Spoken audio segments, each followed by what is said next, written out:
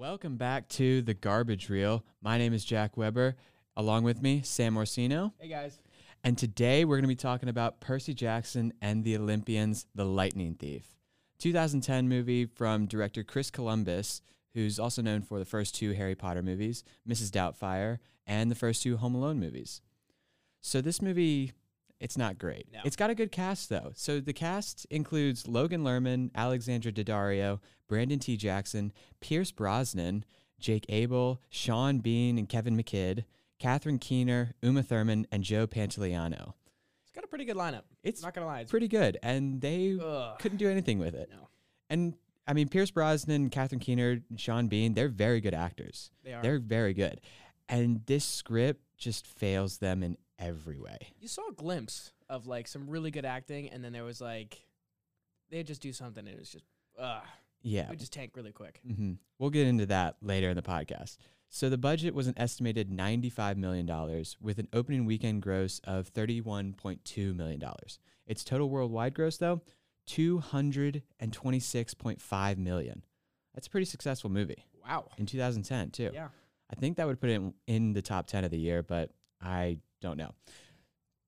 So let's get into our thoughts on this movie. And we have a lot of them. And a lot of them are going to be kind of nitpicky, but that's just how this movie is whenever you watch it again. Yeah. So this movie starts out, we see Poseidon coming out of the water, and it's a cool looking shot. Like he's huge, and he just kind of melts down into water and turns like a normal sized person on like Coney Island. But he goes from Coney Island through Brooklyn and then across either the East or Hudson River into Manhattan, and then goes to the Empire State Building, which is 5 miles just to get to the Empire State Building once he gets to Manhattan. He could have just shown up right on the like west side of Manhattan on the Hudson River and just walked right there. That's got to take hours. Yeah. Yeah. Wow. And I don't know about hours, but still, it's such a long walk, especially through New York. Like, bruh. And when you're the god of the seas, I feel like you could just come up anywhere or even like turn into water and go through the sky. I mean, He had plenty of options. He did. And he chose the worst one of them. Yeah. And this is only the first minute of the movie.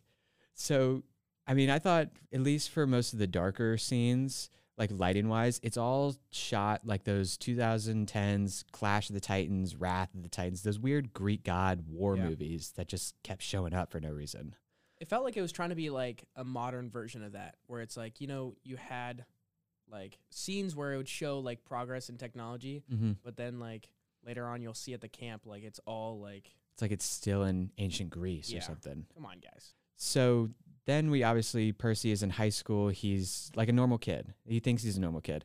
And they've got the over-exaggerated violence in high school, like people just fighting in the hallways, throwing people against lockers. Never in my high school. That happens all the time. High school. It is New York, but still. So in this school's I think it's like an academy for him because he has ADHD and dyslexia, and they say this new school is supposed to help you or something. So I think it's supposed to be something for kids that have things like that. And so it's just like geared for them to be easier, but it doesn't seem like it because his dyslexia, I don't have dyslexia. I don't think you do either. And it's just on a whole nother level. It just scrambles every single word to just make up gibberish. Yeah. It reminds me of the Kevin Hart movie. I forget exactly which one, but he's literally like, you can see visually like everything switch around. Like, from what I know, that's not how it happens. No, I feel like I've always heard it's just a few letters maybe you mix up between which one they are. So then on this field trip, they go to what I think is the Met Museum. It's like a whole ancient Greece wing visiting thing. And Percy's just listening to music on this field trip. I've never seen that be allowed on any field trip I've been on. And then he gets asked a question, and he's like, huh? And he's just not reprimanded at all. Yeah. Yeah. And there's a huge fight between this weird demon thing, and it's all just very off the wall. Substitute teacher. Yeah, the substitute teacher goes on this field trip with them. Yeah. That's another weird thing. And she's like, "Hey, Percy, I need to talk to you," and then walks into some random back room, and then proceeds to climb on top of like something, and then just transforms into a demon. Like, yeah, you could have just like killed him without him even knowing. Well, the script obviously didn't know what it was doing, I don't think, because there's a lot of just weird inconsistencies with that school, I feel like. But I thought Logan Lerman is very good in these couple scenes with this, like, fighting this demon, because he's very, like, he's supposed to play it very shocked and confused and just kind of like his mind is going everywhere, and he's doing it really well, I thought. Yeah, I think he did a really good job, especially in those opening few scenes where he's, like, playing the confused, like, he's obviously the star of this movie, but he's playing that, like, oh, what's going on? This is crazy. Yeah. And then as the movie progresses, it kind of goes downhill once he kind of realizes who he's supposed to be. Like, he's supposed to be the hero, and then it's just kind of like, the performance just tanks. Yeah. And it's like, you could have kept that same, energy throughout the movie, but I feel like his performance as it went on just kept declining. Yeah. And so once they get to this camp for all these demigods and other, like, Greek mythical people, the camp is a little crazy. It's, for what, like we already said, it's like sent back in time with all their technology. They just have, like, archery training right outside the hospital. Like, it's shooting into targets up against the walls of the hospital. I'm sure that's going to go right. Everything on this camp was not thought out. No, except for the houses. I will say the Poseidon house that he lives in, that was cool. That's sick. And how it sits on the lake right there. He's got the giant trident just sitting in the corner of his room. I thought that looked really good. Yeah. Yeah. He had a lot of cool things in that house, and like it being on the water and like everything going on. I thought that was probably the coolest part of the camp. Yeah. But then we need to also talk about this whole capture the flag scene real quick. So if you've seen this movie, you've definitely remember the capture the flag scene. It is a good moment in the movie, I thought. It's a cool scene to watch, but it's very, like, not thought out. No, so they're wearing leather armor, and they've got real swords and real shields and, like, full-on helmets and everything, and they're just going crazy. Like, they're cutting people up. And multiple times people are like, Percy's going to get killed. Yeah. I don't know how people aren't dying in this capture the flag. That's what I want to know. Sounds like everyone's okay. And then it literally goes to the end where Percy finds the flag. He's, like, walking up to it. And then he flips a few guys, and then they just let him take it. Like, he's surrounded by the enemy team, and they just watch him. Yeah. The whole scene, like, he gets cut up whenever he fights, what's her face? I don't remember her name. Annabeth. Yeah. So he gets cut up in that, which every cut that everyone sees in this film, it's like a bit more than a minor cut, but it's not like a full-on laceration. No. Like, they're swinging hardcore, and how are you not chopping limbs off? Yeah. Like, you're cutting someone's hand delicately. Yeah. And then he walks over to the water, and he's like, oh, my gosh. And he heals himself with the water. Yeah, and then everyone's like, oh, yeah, look at Percy. It's a weird scene, and I thought it was just hilarious for how bad the scene is. So this next point, it is going to have some spoilers to the movie. So whenever they're going on this quest to rescue Percy's mother and to, like, find out who stole this lightning bolt, that's the whole thing. Zeus wants Percy to give up the lightning bolt. Percy has no idea what's going on. So they stop at Luke, who's this, like, he's kind of like one of the older guys in the camp. Everybody seems to like him. And he, like, his cabin just has, like, he's playing Call of Duty. He's got a bunch of stuff he stole from his dad, the Hermes, like the god who flies around. The messenger god, yeah. Yes. And so they go to his place before they go on this quest, and they get a shield, a pair of shoes with the wings on them, and a map for all these, like, pearls and stuff to get to the underworld.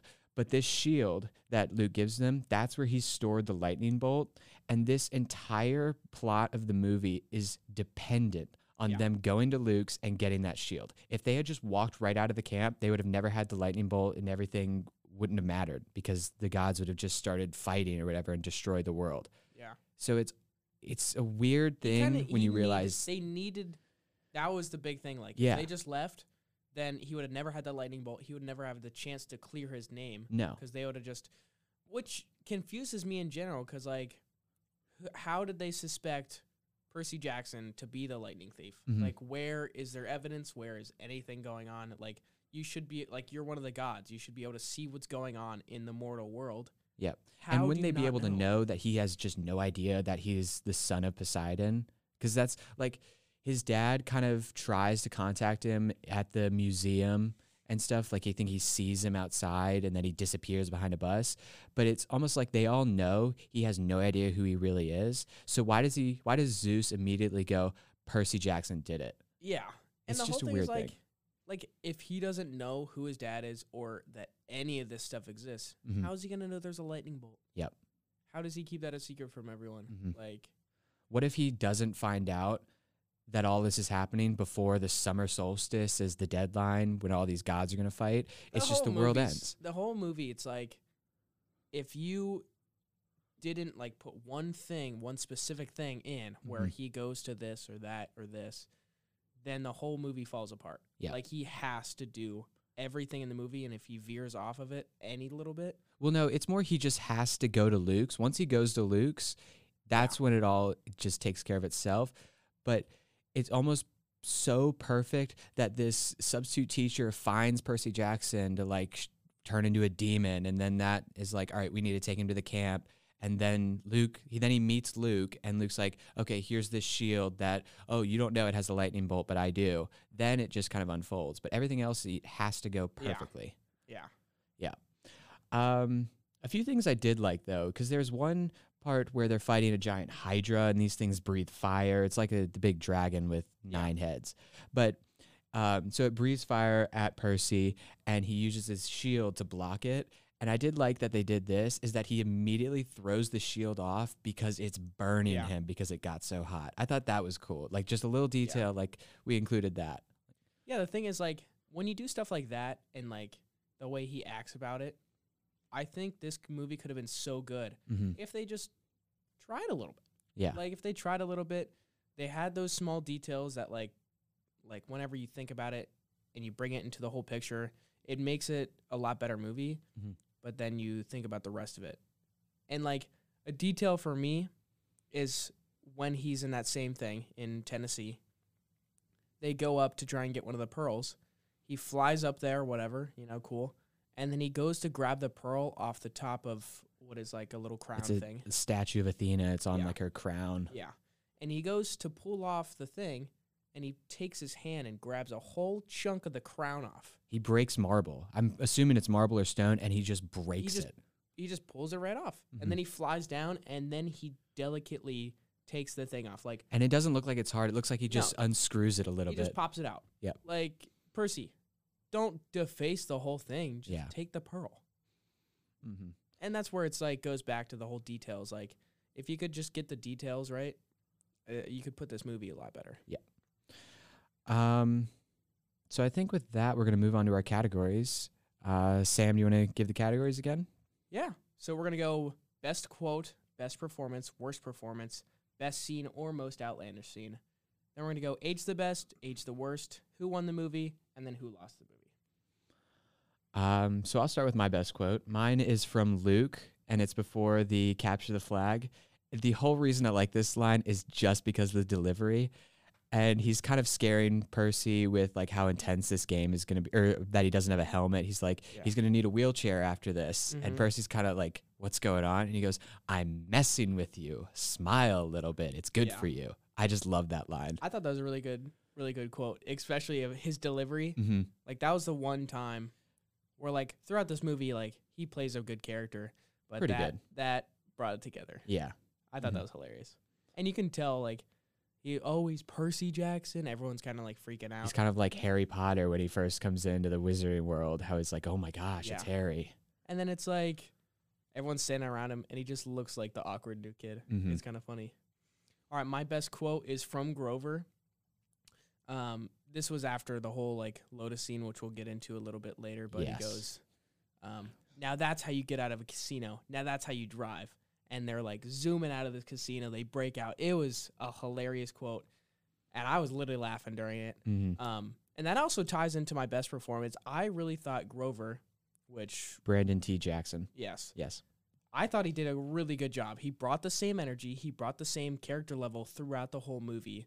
Like, he was the most consistent, and he just, like, even though he's not, like, a huge known name, he, in my opinion, did a fantastic job throughout the entirety of this movie. So my best performance, it's a weird one for me. So I have Percy Percy Jackson and Luke in the first half of the movie. Because Percy, whenever he's shocked and confused and just kind of rattled, he's really good. He's playing that amazingly. Mm-hmm. And then obviously, like we said, when he realizes he's supposed to be the hero, he just doesn't do that well. Like it's not even like confidence. Like, it's almost just like weird arrogance. Yeah. It's like, oh, I'm Poseidon's kid. Yeah. Suck it up. Mm-hmm. And he's like, then everything just falls for him. And it's like, everything goes that easy. Like, you're not going to get the girl that easily. No. Like, everyone in the camp likes Annabeth, or like, she's gorgeous and everything. You would assume, yeah. Yes. And he just struts in, and he's like, then he goes up. Well, he's the son of Poseidon, so. W Riz. He was spitting game the whole time. I will say that. He was doing well. Mm-hmm. But, like, he walks in, and she's, like, swooning for him. I'm like, bro, calm down. And so then another one was Luke in the first half again, when he's kind of playing that, like, good guy, like, I'm here to help you. I thought he plays that off really well. But when he comes back in the end as, like, the villain that he, like, screwed Percy up, he does almost all his lines with a country accent, we found. Yeah. And that was really weird. It did not work well. But then all his acting, he just has like a snarl on his face the entire time. Like he's like curled up his nose and he's just like almost growling. He's trying to play the bad guy. Mm-hmm. But it's almost like it wasn't earned at all. No. Because we see him at the beginning, he's all nice and helping Percy, and then we never see him again until the end when we already know he's like the bad guy and he's just like full villain mode instantly. Yeah. And so then my last best performance, and I didn't make him the only one just because he's not in it as much, was Joe Pantoliano. And he's just going for it. He's the stepfather of Percy, sorry. And he's just a terrible person. He's kind of like just abusing his mom. He abuses Percy too. The stepdad. Yep. And he almost reminds me of his character from The Sopranos if he wasn't in the mob. Because his character in The Sopranos was just a terrible person like this too. And if he wasn't in the mob, I feel like this is how he would act. Just like some poor dude who barely works and just drinks all the time and is just a hateful guy. For actor's sake, I think he did a good job. Oh, yeah. Obviously, as the character, we hate him. Mm-hmm. But for an actor's sake, I think he did a pretty good job. Especially whenever they were like, breaking news, Percy Jackson kidnaps his mom and like ran away. And he's saying like, ever since the drugs and the drinking, he's just been going crazy. Yeah. Yeah. So the worst performance, I have Annabeth, Alexandra Daddario. Come on. I just don't think she's doing anything. None of her all her lines are almost monotone unless she's yelling. I don't think she has any emotion in that movie whatsoever. And yeah, she has some chemistry with Percy, but it's almost all on him. There's almost never a moment where she's like bringing it to him. I enjoyed in the Lotus scene, like you saw some bits and pieces of her, and she's like, "Oh my God, guys, let's stay." And I thought that was hilarious because it breaks away from her character, whereas she's the tough girl who's, had to fight her whole life, and like she's the top dog, especially in this camp. And then she just has a lotus flower and she's like, "Oh my God, let's stay, let's hang out." Yeah. And then the end scene too, when they're fighting. And the whole fighting choreography in the entire movie is not great. That's why they have like none of it. There's a few scenes that were all right, like fighting the Hydra. I thought that was pretty good, but it was okay. So who's your worst performance? It's got to be the mom for me. The mom? Yeah, okay. Yeah. There's a few scenes where it's like, it just felt so fake. Like you could tell she was phoning it in for most of it. Because Catherine Keener's a good actress. She is. And like you can see glimpses, but it's like the whole time, like you don't feel chemistry. You don't feel. I wouldn't say chemistry. I just feel like I don't feel like she really cares for him. Like, that's your son. That's, like, you're doing all this. You're putting up with this horrible guy for your son. And it just, like, I just feel like the chemistry and, like, the performance isn't there. Like, they're not coinciding together. They're not, like, really pulling through like they're, the mom and the son. And there's also just a few where it's like, Percy, And then, like, that was her role, just to be, like, the mom that can't do anything. Yeah. She's the mortal that fell in love with a god. Who's kind of just like relegated to the sidelines just to be like bait, essentially. Yeah. So moving from there to like the best, craziest, outlandish scene, I have the Lotus Casino scene. So That was the best scene. this is in Vegas. It's a casino they go to, and they're like constantly pushed to eat these little lotus flowers, and these flowers make them want to stay in this like hotel casino forever. They don't realize time is passing by at an extremely fast rate. Like they're in there for a couple hours, they feel like, but it's 5 days at the end of it. And this scene is so good in this movie because the second they take these flowers and like the drugs in it start to hit, it starts to tune into the Lady Gaga's Poker Face. Yeah. And it builds just enough while they like start to fully get hit with this lotus flower. And they're just partying. Like, I think Percy and Annabeth are playing craps. Grover's dancing. I think he gets his hooves painted. He gets all the ladies. Oh, he is every girl there. Yeah. in this movie. He's got W Riz, man. Yeah, he does. So what was your scene for you? So it was more of the most outlandish / bad scene. It was at the end whenever he returned the lightning bolt, and they're just, all the gods are standing up, and they're trying to portray the gods as like you being these huge figures.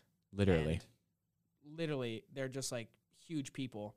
And then Percy's in there, and then there's a talk between him and his dad, Poseidon, and it looks so bad. Mm-hmm. It's one of those forced perspectives they tried to do, or maybe they just like filmed Poseidon and then they filmed Percy and they just molded them together. It doesn't look like Percy is actually there when he's talking to him, because these gods in Mount Olympus, they're, I don't know, 90 feet tall or something. They're extraordinarily huge, and Percy, just normal person, looks like an ant to these people.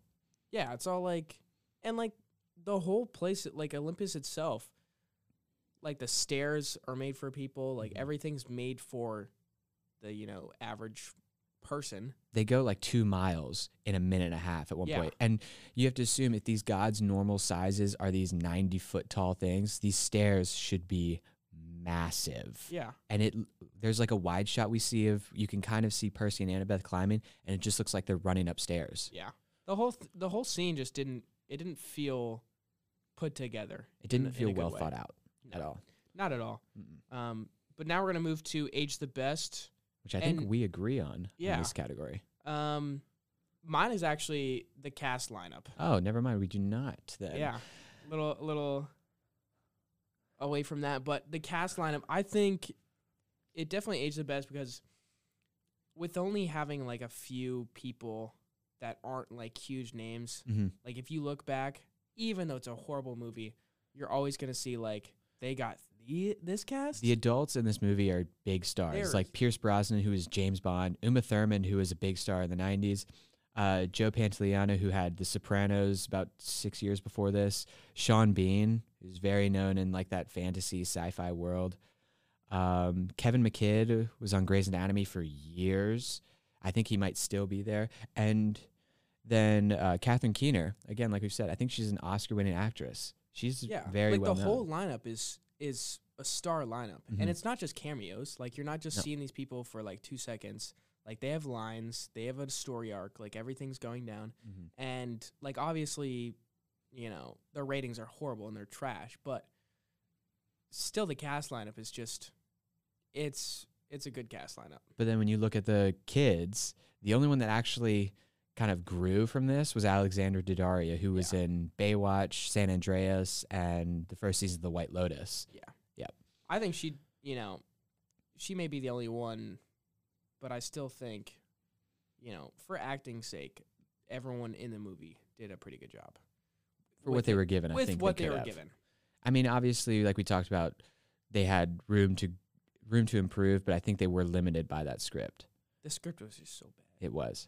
So my Age the Best is the Percy Jackson story. Yeah.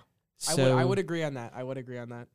This movie, it's based off of a book series of the same name, and the author just hates this movie. He read the script and hated it, offered to rewrite it for free, and they turned him down. And he's never seen this complete film. Which is crazy. It is. But it was able to just get a lot more people to read these books. and increased the popularity of that. And it's still somewhat popular enough to get a TV show on Disney Plus. Like that's coming out next year, and the author is heavily involved with that. But it's been able to stay alive for over a decade since this movie. Yeah, I thought it was definitely something that, like, as a director, like, you should be going to the people who made it come alive. Mm-hmm. Like, read the books, understand the thoughts, understand everything that goes into it, and then work with them. As we saw with Game of Thrones, like the first 4 seasons where they had George R.R. Martin work with them, it was great TV. Yeah. It was one of some of the best TV and ever put on as they television. Go everything off the book, like whenever the book is finished or whenever they just stopped working with him, the quality immediately dropped. And then when House of Dragon came on and they used George R.R. Martin again to help in the filming and production of that show, the quality went right back up. Fire. So now we're going to move to Aged the Worst. Yep. Mine was the Percy Jackson movies. Okay. Like as a whole, not the story per se, like we just talked about. But these films. But the films in general. If you watch all of them. Well, there's only 2, thankfully. They did this one and then The Sea of Monsters a couple years after. It was just all bad. Yeah. Like, if the second one might even be worse. Yeah, it 100% is. Which is just crazy because this one was not good at all. No. So how do you, like, if you receive that much, like, bad press and bad everything, how are you not going to try and improve on it? The bar was already low, and they somehow got lower in the next one. They said, you know what, the only way's up. And then somehow they went down. Yes. It was rough. What was yours? So mine, it's just one little spot, is Grover's legs in the casino. So Grover, for those who don't know, he's a mythical creature called a satyr. And that's where the top half of him is a normal person, but the bottom half of him is a goat. And for the most part, his legs are fine because they kind of just don't linger where you can see all of his legs. Because you wear sweatpants a lot. His thighs, you can tell they just had pants on. They just put like a fur covering over it. But the like lower part of his legs is obviously where they had to CG it. But there's one part in the casino, the Lotus Casino, where he's dancing, and it's a very wide shot of that. And his legs do not look attached to his body at all. Yeah, it's rough. Nothing's moving down there for him. Yeah, there's a lot of CGI in this movie that some was okay, like the Hydra scene. But then some, like the centaur. Yeah, the centaurs don't look great either. But I picked out Grover's legs. That was a glaring issue. There was definitely room for improvement on that. But it is 2010. It was 2010. But this is almost like Marvel level of quality, which it's not great. I think Marvel does better than that. Maybe. I think Marvel. Well, like, we did Speed Racer the other day, and some of their CGI is horrible. There's some issues. But the race CGI, like, that was early 2000s. Well, no, it was only a year before this. It was only 2009. Oh, really? Yeah. Apparently, I don't know anything.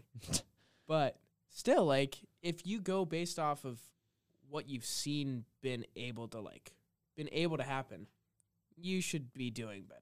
Yeah. We have to think there could have been pressed for time, maybe just not enough people or enough resources for them to do it. But, yeah. They had a lot of money to work with. $95 million, yeah. You got to think most of that probably went to the cast, though, with that lineup. Yeah, that is true. That is true. All right. So moving from there, we're going to go to who won the movie. So mine is the author of the books, Rick Riordan. So as we said, he publicly and repeatedly disavowed this movie and the second one. And then 10 years later, Disney announces they're rebooting Percy Jackson, and they're going to have heavy influence from Rick Riordan. I think that's how you say his last name, from the author. And I think he's now won because this movie stayed alive through this story stayed alive through the hate for this movie and the second one. He definitely has one off of it. And now he's getting his own TV show where he can do whatever he wants. And I'm sure he's getting like 2 seasons per book or something or whatever. They just kind of gave him a blank check and blank pages and just said, write it. So who won the movie? Who won the movie, keep in mind what we've talked about. I will say no one won this movie just because after you think about it, after you rewatch, like I watched this close to when it came out and, you hear speculation and then you watch it. But after like rewatching it and see like what could have been, it's sad. They could have done so much better. They had a huge cast of great actors, Great director, and it falls apart. Like, and that is why I think no one really won the movie, which is sad because you could. And this could have been a really cool universe because the books are really good, and there was a continuation with like a Roman gods camp, like Camp Half-Blood, and this could have been a huge franchise, so good. And they dropped the ball. It could have been up there with everything With going on. Harry Potter. Yeah. This is right at the beginning of Marvel, so they could have maybe kept up with them. Obviously not in amount of stories, but just maybe the influence. There's definitely room to be the best or be close to the best. Yep. And after you make this one and then the second one, it just really fell apart. All right, who lost the movie for you? So mine is Chris Columbus, the director. So this guy's really good director. He did the first 2 Harry Potter movies, which are universally loved. He did the first 2 Home Alone movies, which are some of what people consider the greatest Christmas movies. And he did the Robin Williams comedy Mrs. Doubtfire, which, again, is a very well-loved and beloved movie. And then he does this. And this movie is not great. And then after, he does a few smaller projects. And then he does Pixels in 2015. I don't know if you remember that. I like Pixels. That's not a good movie. I enjoy it. I thought it was a fun-loving movie. Like, I thought it was good-hearted, comedy, fun. I thought, with the power this guy should have in Hollywood from those 5 movies I listed before this one, I feel like he should have been able to see this script was not good and just convince the studio, let the author give this a rewrite. Just let him do a draft and we'll compare. Because if he did all of those movies, which have good scripts, and then he goes to this, there's no way he thinks, yeah, this is okay. I can do this, or I can make a good movie out of this. Yeah. Especially after, you have to be like a few weeks in and just realize this is not going to be good. And then still make some changes. But this is where we agree. Directors / scriptwriters was mine. Okay. I just think, basically going off what you were saying, there was so much potential to be good, and they just dropped the ball.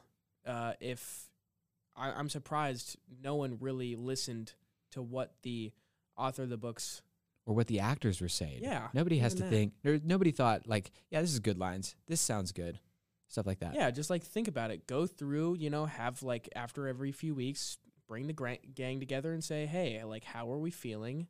Is there room for improvement? Like, what can we do to make this as we said, like, the stuff that can compete with Marvel and all this other stuff? Well, I'm sure they weren't trying to compete with Marvel. I wonder if they were trying to compete with Harry Potter at this time, because you have to think, the only Marvel movie out right now was, I think, Iron Man, maybe Iron Man 2. And the biggest franchise in the world was Harry Potter. This was right before the Deathly Hallows movies released. I agree, but I just still think, like, I think they were trying to shoot for the stars, and they just landed on the bathroom floor, face down. But yeah, that's who I thought lost the movie. Yeah, a lot of people lose in this movie, but I think the directors, I think me watching this movie lost the movie too. Lost a good 2 hours of my life right there watching that. All right, I think that's going to wrap up the podcast for us this week. Thank you very much for listening. You're going to find us at The Garbage Reel on Apple Podcasts and YouTube.